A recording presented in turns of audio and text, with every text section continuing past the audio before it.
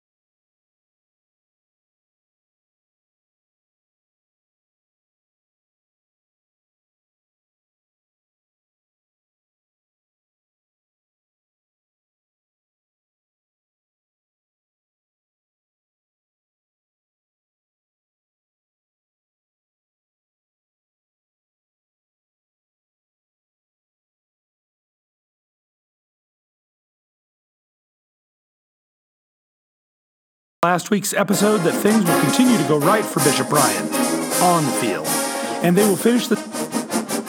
We know from last week's episode, though, that things will continue to go right for Bishop Bryan on the field, and they will finish the season with the only unbeaten record in school history at 8-0-1, only to see that erased by an NSAA eligibility ruling against linebacker Gary Shaddy. Let's review the story from last week before we talk about how this disappointing ending plays into the bigger history, the rise and the fall of Omaha Bishop Bryan High School. Last week, we chronicled the 1972 football season, when Lincoln East and Lincoln Northeast fell into a split state ratings championship, when unbeaten Bellevue was upset by Omaha Rummel in the Metro playoff game, and Omaha Ryan saw its 8-0-1 undefeated dream season turned into an 0-9 nightmare by an NSAA ruling. Today, we take a deep dive into the history of Ryan High and its neighbor and rival, Daniel Gross High School. 1972 had been the 15th fall of football and school for Bishop Ryan, the progressive high school at 16th and L Streets in Omaha, and should have been one of its athletic high points, maybe the start of another golden age like it had experienced in the 1960s.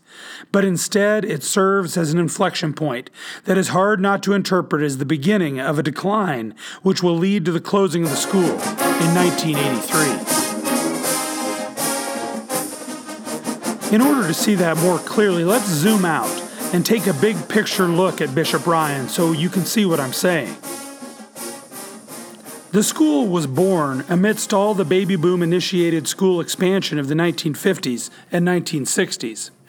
It's hard to look back at any issue of the Omaha World Herald in that era without running across a story of some school being expanded or a new campus being proposed or built.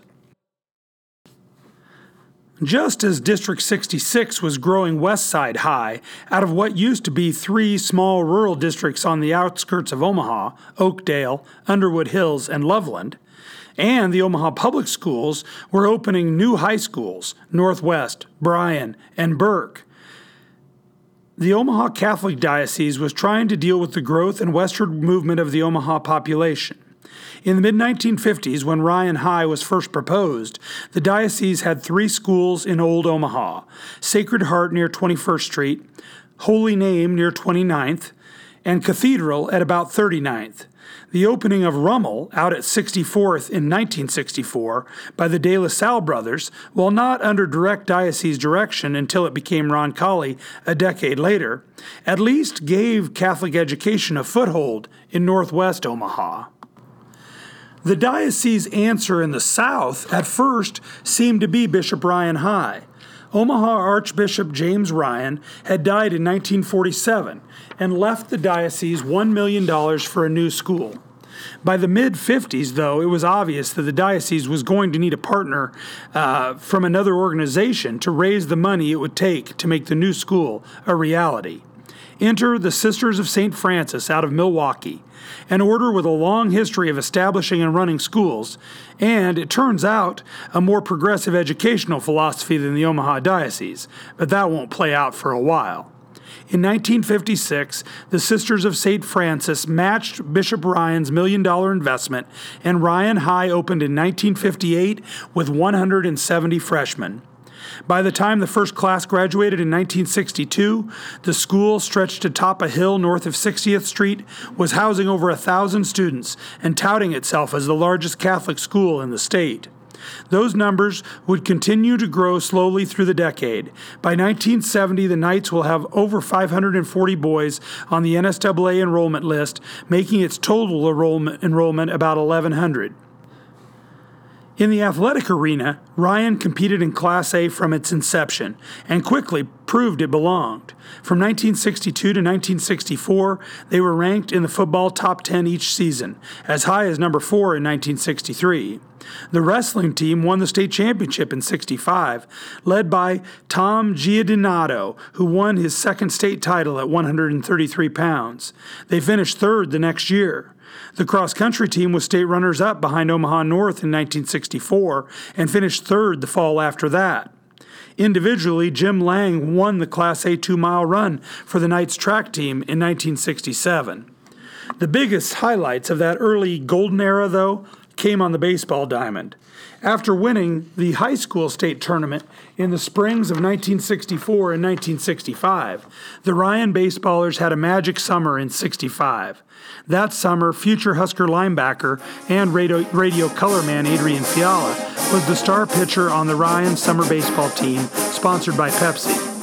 That team came within one game of winning the National American Legion Baseball Tournament. Pepsi staved off elimination games on the way to winning championships in the state and regional tournaments before falling just short, losing 2-1 to Charlotte, North Carolina in the national final. Ryan Knight Baseball would hang more banners for high school Class A state titles in 1968, '69, and 1971. When the Ryan athletes returned in the fall from that 1965 national near miss, Joe Ponciego had taken over the Knight football program from Tom Dineen. Ponciego, a former Husker football player, had come from Ravenna. Before that, he had won 2 state Class D championships at Clay Center. The Knights continued to be competitive in the Metro, and Ponciego was tabbed as a Shrine Bowl coach in the late 60s. He was still leading the Knights when our controversial 1972 season kicked off. Away from the athletic arena, Bishop Ryan was making a name for itself as a leader in innovative education, not just in Omaha or the state of Nebraska, but in the nation. They were one of the first schools to implement an organizational model developed at Stanford University called modular scheduling. Basically, it was a much more collegiate model than the typical high school schedule. Students had maybe as many as 20, small mods of time during the day instead of the traditional 6 or 7 periods. Some mods were taken up by large lectures or traditional classroom activities, but many were flexible for students, allowing options to meet with teachers, join with small groups, or pursue independent learning projects. This program was led by Sister Virginia Roth, Ryan's principal, who is cited in the newspapers of the day as a significant leader in educational innovation. Her program at Bishop Ryan will be studied and adopted by many schools in the city, the state, and even the nation. Between 1966 and 1969, over 4,000 educators came to Bishop Ryan High School to observe and learn about modular scheduling from Principal Roth. In 1970, Ryan was the first private high school to receive the State Department of Education's AA accreditation. Roth continued to update the Bishop Ryan program in progressive ways beyond even the Stanford modular model. Even as the school and Sister Roth were being lauded by educational leaders, though, there was conflict with the Omaha Diocese. Despite being partners with the Sisters of St. Francis in the building of Ryan High just a decade earlier, the diocese basically entered into direct competition with Ryan for South Omaha Catholic families when it opened Daniel J. Gross High School at 43rd Street in North Bellevue, just 2.5 miles from the Bishop Ryan campus. That was the fall of 1968. By 1970, the Sisters of St. Francis had cut their ties with the diocese in order to recruit students citywide. It was clear immediately that Gross would be marketed to potential students and families as a very traditional high school option, a direct contrast with Bishop Ryan's progressive programs. As I read the old newspaper stories about the two schools in the late 60s, it is impossible for me to not see this as traditional Catholic old-fashioned leaders versus new school hippie nuns from Milwaukee. However fair or unfair that characterization is to either side, I just can't avoid it. When Gross opened in the fall of '68, Ryan's boy enrollment was at its peak of about 545. By the fall of 1972, when the Knights and Cougars were both, remember, winning game after game on the football field, that count was down almost 100 to 450. By week 6 of 1972, as Ryan had climbed to number 2 in the World Herald ratings behind Bellevue, Knights coach Ponsiego was quoted in the story about the effect of Gross on Ryan High by saying, quote, "A lot of players at Gross had brothers who played at Ryan."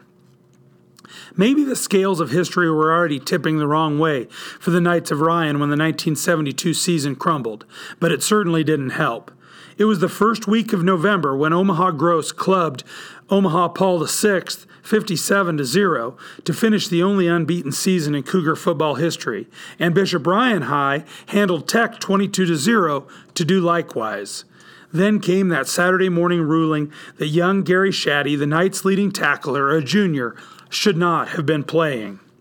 After that, the explanations of Ryan High and Principal Roth started an avalanche of bad press for the school. Roth told the Omaha World Herald that the problem had stemmed from a misunderstanding of the NSAA rule. Roth said Ryan thought that a letter from Shaddy's mother saying he would be living with his brother sufficed to satisfy the NSAA rule about change of domicile. It did not. Even more significantly, her statement said that the school was unaware that Shaddy left Omaha Central with credit deficiencies that also made him ineligible. Sister Roth's quote, "We received an incomplete transcript from Central about this, and both called and went to the school to get more information. This was late in coming," unquote. Central High responded to this criticism almost immediately, saying they didn't want to seem to be feuding, but that they needed to set the record straight. An unequivocal statement from longtime Central principal G.E. Muller was highly critical of both Principal Roth and football coach athletic director Ponsiego. Quote from Central, "Two Central High administrators will swear under oath that they clearly told Joe Ponsiego last August that Gary Shaddy was ineligible. The response was one of joking unconcern," unquote. The Central principal went on to directly contradict Roth's statement. Quote, "On April 25th, a transcript was sent to Bishop Ryan, which clearly showed Shaddy was removed from our rolls on April 12. There is no possible way to misinterpret or assume that he earned any second semester credits with us when he withdrew 8 weeks before second semester ended," unquote. Muller said that he couldn't prove no phone calls between the two schools had happened about the issue, but added, if there had been a phone question from Ryan, quote, "we would have had no reason not to reach into our completely convenient files to answer any question." Additionally, Central reported that they had sent similar correspondence to Beatrice High School. Orangeman principal Arlington Tizer confirmed to the newspapers that Shaddy and his brother had visited his school in April to talk about transferring but never enrolled, lending more credence to the Central version of events. All Bishop Ryan responses were handled by Principal Roth. Ponsiego declined newspaper requests and deferred to her. Now, to step over the line into historical conjecture, this controversy was probably the exact wrong type of problem for Bishop Ryan at that point in history. One big supposed advantage of Ryan's non-traditional schedule was their ability to work with a student like Shaddy, who hadn't thrived in a more traditional element. Another was that a student, by using the flexible time and independent study options of modular scheduling, could earn more credits than was possible in a semester spent in a rigid 7-period day. But those progressive education ideas didn't mesh with the NSAA rules, and one wonders, was old-school coach and AD Ponsiego given more latitude directly or implicitly to make the decision to ignore the warnings from Central administrators and rely on the Ryan system to help Shaddy catch up? Did Roth think the Ryan system could easily help Shaddy recover his credits so he could just keep playing? One of my favorite elements of this story was the reaction of Shaddy's teammates. When the rumors of his possible ineligibility and resulting forfeits were first raised with 2 games remaining on the schedule, the Knights met and voted to keep him on the roster. They didn't see a difference between forfeiting 7 games instead of 9. They wanted to keep their teammate. Quarterback John Smolsky told the newspaper, quote, "We decided there was no reason to keep him from playing. He worked as hard as anybody else. Gary was really gung-ho about football. By the way he practiced and the way he played, I think it meant a lot to him," unquote. The adults in the situation don't end up faring as well. By the spring of 1973, the story had disappeared from the news, but it was announced that Ponsiego was stepping down as football coach and athletic director and would move to a newly created alumni activities position. A month later, Principal Roth announced she was leaving Ryan, where she had been for 9 years, to join Omaha West Side's District 66 staff, where she would specialize in individualized instruction. As I said, this had to be the exact wrong controversy for Bishop Ryan, as it battled its more traditional rival at Gross for student enrollees. The flexibility and innovation that were Ryan's best qualities looked nefarious in the Gary Shaddy situation. Instead of virtues, they seemed to be the overconfidence in newfangled ideas that the diocese was fighting back against when it placed the very traditional Gross High in South Omaha. Also, the overall direction of American politics as the 70s proceeded were working against the Knights, as education entered a back-to-basics era that would culminate in the Reagan Revolution of 1980 with its slashing of educational funding and its cheerleading for the 3 R's basics. No matter if the causes of Ryan High's downfall were micro or macro, the pattern is easy to see. The enrollments of the 2 schools, Ryan and Gross, cross on a graph. By 1975, Ryan is down to just over 500 students total, less than half of its 1970 number, and is competing in Class B. The Gross Cougars, on the other hand, have over 1,000 students by then, up from just under 800 2 years earlier. The Cougars joined the Metro Conference in 75, and by 1978, they are playing in the Class A football state playoff semifinals against Creighton Prep.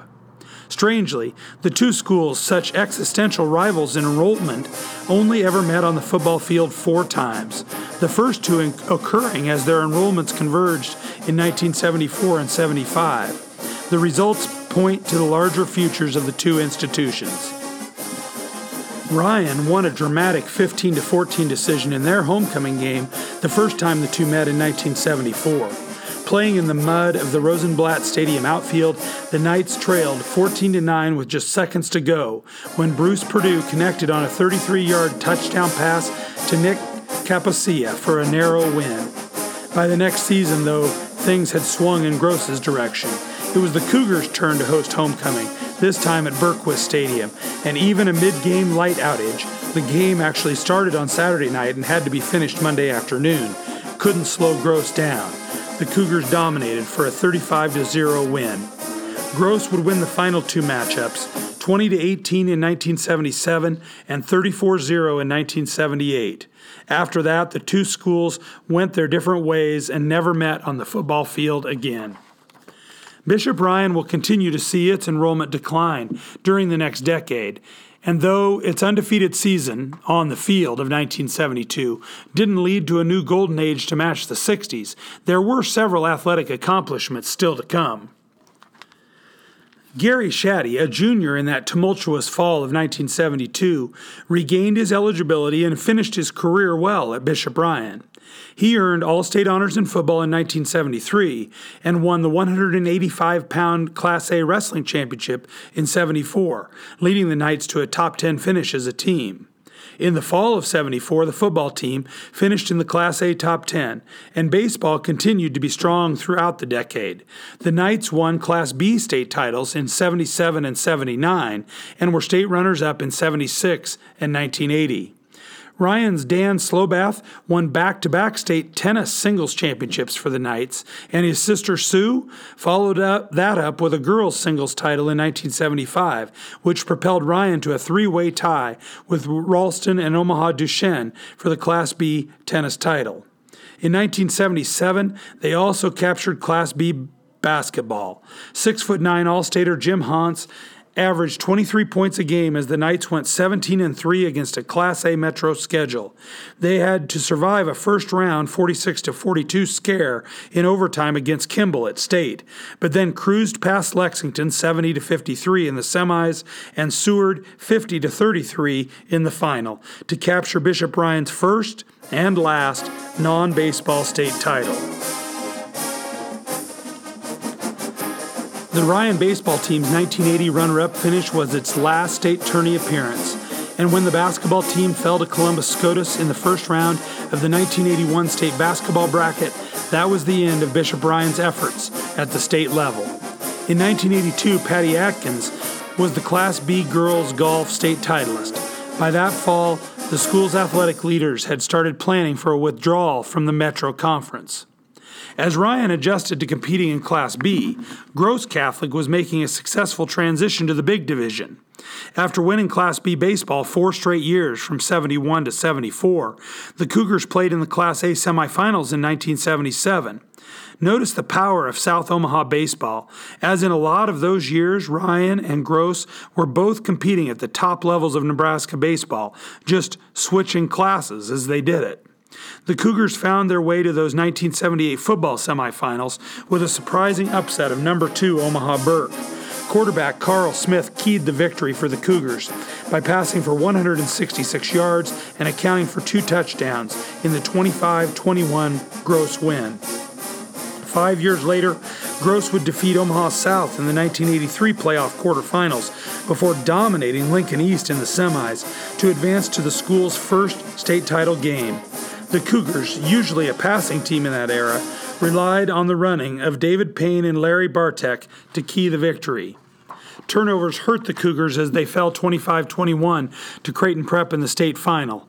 Gross out-yarded the Junior Jays but lost 3 fumbles in the game, including the clincher with under 6 minutes left when they were driving for the lead. It was the second of 7 state titles Prep would win in the 80s.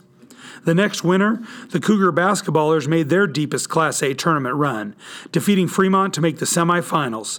Senior Mike Nenneman was the star against the Tigers, hitting 9 of 11 fourth-quarter free throws to hold off the Fremont rally.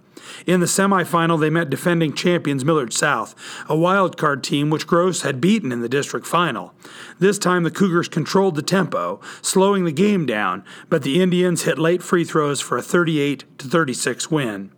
Gross Catholic made another state Class A baseball appearance in 1985, falling to Lincoln Southeast in the opener. While the Cougars were navigating the Class A athletic ranks, Bishop Bryan was dealing with much bigger issues. The very existence of the school was at stake. Problems were starting to show up in stories in the World Herald as early as 1980. New principal Elizabeth Hesse announced a tightening up of the Bishop Ryan academic program, putting some students in a more traditional high school schedule in response to concerns that the more flexible program was not working for some. Even while making the changes, Sister Hesse noted that perhaps Ryan was not a good match for the more traditional South Omahans of the time. The World Herald quoted her, "We've often said, if we were out in West Omaha, we'd be a lot more accepted," unquote. In July of 1981, the Ryan Board announced that because of declining enrollment, the school was in serious financial trouble.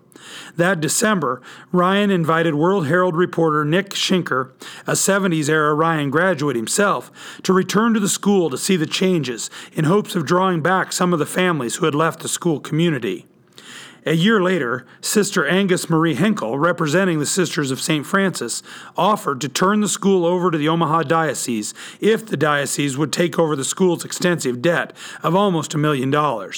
Henkel said another option would be for the sisters to keep the school open for a short time while the diocese studied the overall needs for Catholic schools in Omaha, with an eye to the west. That option both harkens back to Sister Hesse's belief that the Ryan program might have been more accepted further out into the suburbs and foresees the opening of Scott Catholic in Millard over a decade later. The diocese rejected taking on the sisters' debt, saying it didn't have the funds to do that. It was okay with the study idea, but wanted the sisters to finance it. On January 21, 1983, the Ryan Board announced that the school would close for good that May. That year, enrollment had sunk to just 333 students. Gross High at the time was at 1,245. The World Herald said the school had been at capacity for almost 10 years. Outcry to save Bishop Ryan was immediate. Students, parents, and other concerned members of the school community formed a committee quickly and named it the Save Ryan Committee. One member, Dennis Kennedy, said an overhaul of the academic program would be step one. Quote, "Daniel Gross is a very traditional school, and that's the message we've been getting. Our parents want a traditional school," unquote. He outlined not only changes in schedule, but an end to Ryan's policy of not using letters or numbers to signify grades. State Senator Bernice Labitz, and City Councilman Steve Tomasek, other members of the Save Ryan Committee, began to lobby parish priests, hoping to use their support from the pulpit to save the school. Tomasek told the World Herald that local priests had already agreed with him that changing to a more traditional curriculum model would make the school more attractive. To the south, though, those at Gross High were cautious in their public comments, but not optimistic about the realities of keeping two Catholic schools afloat in South Omaha. Brother Eugene Meyerpeter, Gross principal, said, quote, "I'm not sure how many schools the area will support. No one likes a school being closed. It's kind of touchy. I suggest a long-range study be made for the Omaha area. I'm not sure how many students are out there," unquote. Bishop Ryan's students were also actively involved in the effort to save the school. Steve Tomakevich, a junior student council president-elect, led the charge. He led a group called Ryan SOS, where SOS stood for Save Our School. He was in the newspapers and on the radio and TV making the school's case. He reached out to Archbishop Daniel Sheehan to try to change some views on the school's program. Quote, "People think kids aren't in school all day. Modular. People hear a word and they don't know what it means. It's just fear," he told the papers.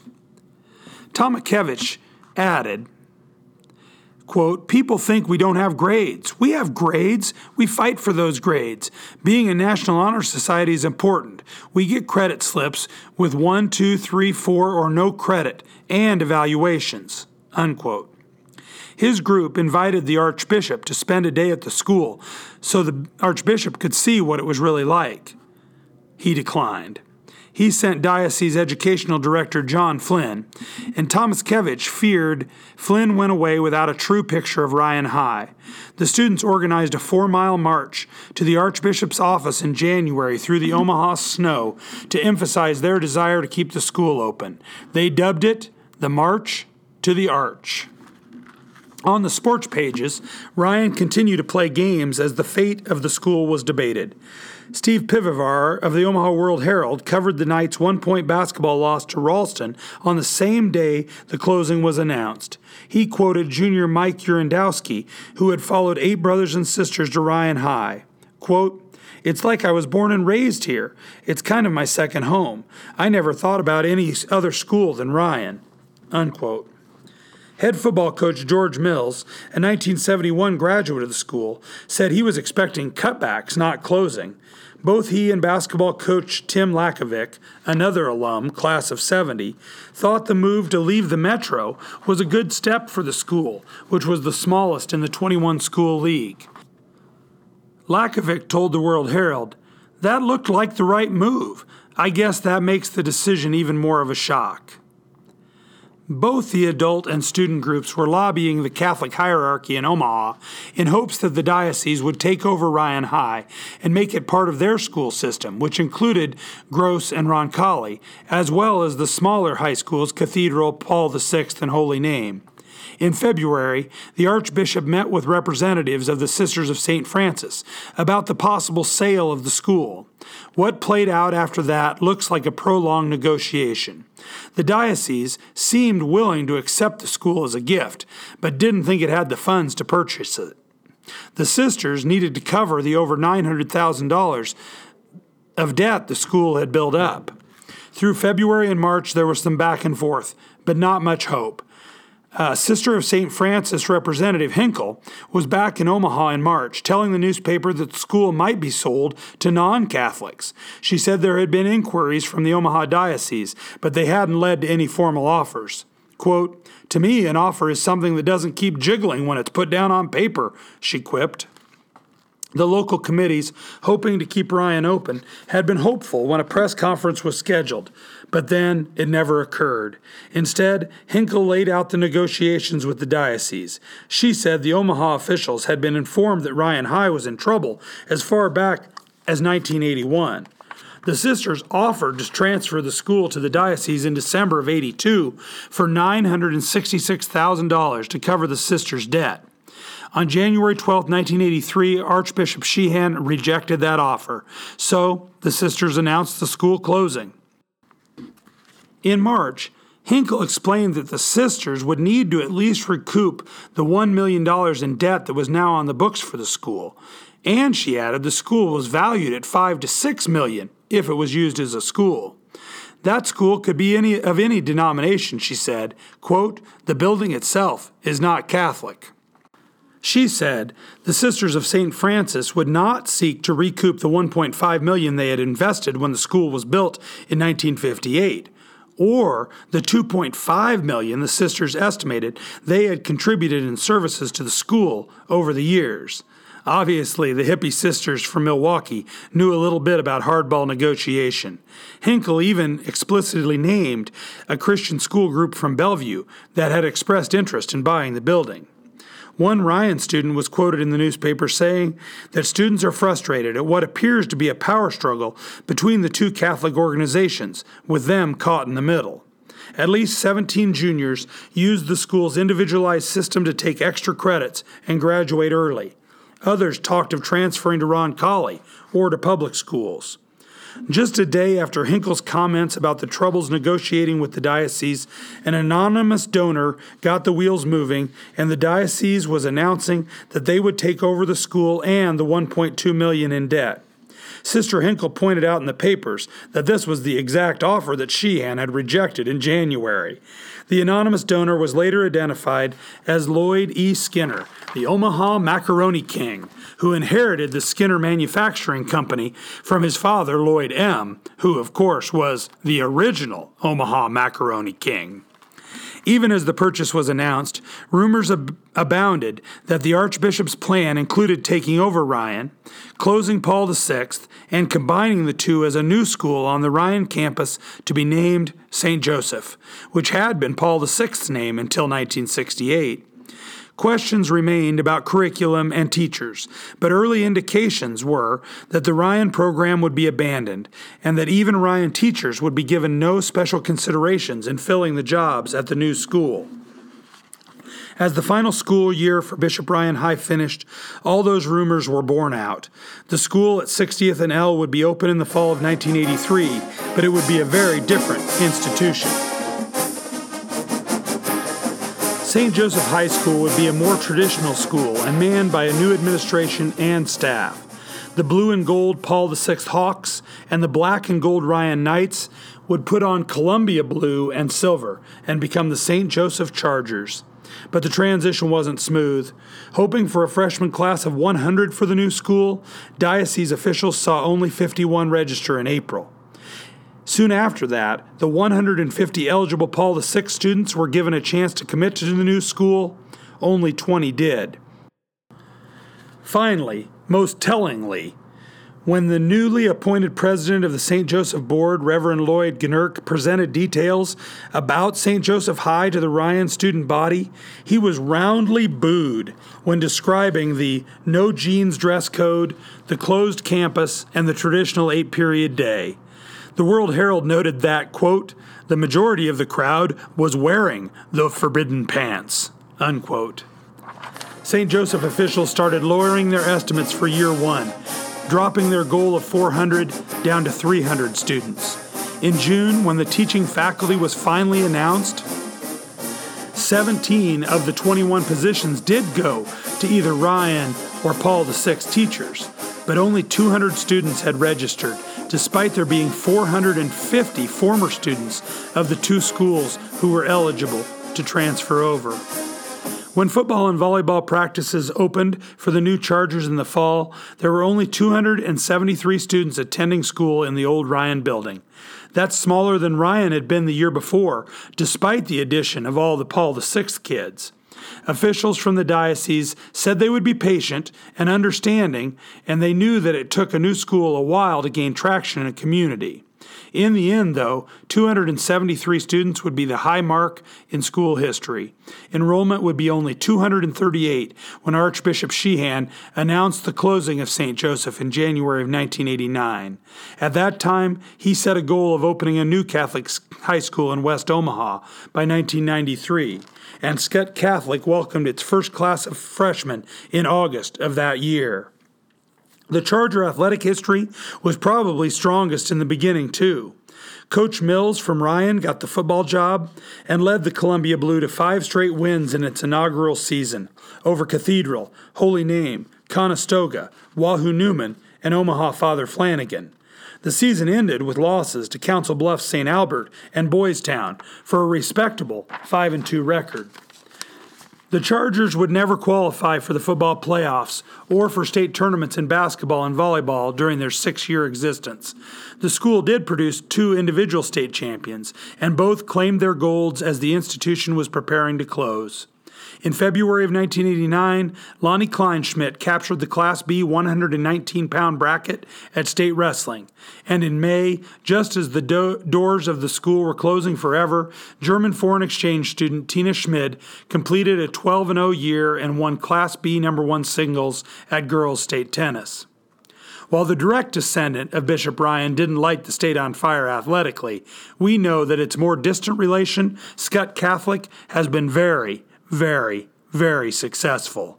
Ryan proponents often brought up the idea that maybe they would be better off further west in Omaha. The school the diocese finally did place out there has just surpassed Bishop Ryan's lifespan as the Skyhawks enter their 26th school year this fall. Their athletic history has already surpassed Ryan's, though it has all been on the Class B level. They've had 3 football champions in 2005, 2013, and 2014, and 3 state runners-up. In boys basketball, they've also won 3 state championships in 06, 07, and 14, with 2 runner-up finishes. Girls basketball finished as state runner-up in 2004 and has been to the state semifinals 3 other times. Boys tennis was the state champions in 2017. Their softball team was champions in 2011 and 2013 and runners-up in 08. The Skyhawks volleyball team was runner-up in 2014 and then reeled off 3 straight years of state championships in 15, 16, and 17. The Skyhawk baseball team was state champ in 2017 and has 4 state runner-up finishes. Of course, where the Skyhawks have really dominated the state has been in Class B wrestling, where they have been the state champions for 20 of the last 21 years, from 1998 to 2018. They've also had 71 individual state champions. But I'm not done. Their boys' golf team was state champ in 2006. Their girls' tennis team has won 9 state championships between 2009 and 2014, along with 25 individual state championship medals. On the track is probably the only place the Skyhawks have lacked. Really only 1 individual gold medal in girls track in all these years, but that's more than made up for in the soccer field, where their girls were state champs in 06, 09, 2010, 11, 13, 16, and 17, along with 4 runner-up finishes, and their boys were state champs in 03, 04, 07, 08, and 2012 with 3 runner-up finishes. The Skutt Catholic athletic legacy is going strong. To wrap up today, I've visited the old Bishop Ryan campus several times in the last couple years as I worked on this project. It's still a striking campus perched there on the hillside with its original 1950s era architecture, which is very similar to other buildings built in the era. Those of you who remember what Hastings High and Scotts Bluff High looked like originally, you would see echoes of that in the Ryan architecture. If you want to get a look at it, though, you better hurry. Soon the old building will be cleared away to make way for a new high school. The Omaha Public Schools will place an as-yet unnamed new high school at 60th and L sometime in the next 5 years. Well, that's it for another episode of Suiting Up Varsity. We'll be back in a week or 2. We're trying to space out episodes a little more this year, and if I keep getting colds like I've had the last week and can't record, it could get spaced out a little bit more. But we'll be back soon with a look at a football rivalry from Northeast Nebraska. In the meantime, look for our Twitter feed at SuitUpVarsity, where we've been posting old Nebraska sports pictures and notes for the last several months. Or check out our webpage at suitingupvarsity.org, where we actually have a feed of all those Twitter posts going all the way back to June. Or our Facebook page at facebook.com/suitingupvarsity. In the meantime, you can ponder this idea. Wouldn't Skutt Catholic, the Skyhawks after all, look better if they had adopted the St. Joseph High Columbia? Isn't that almost sky blue and silver as their school colors instead of the 90s trendy but now, I don't know, green and black? Let me know what you think.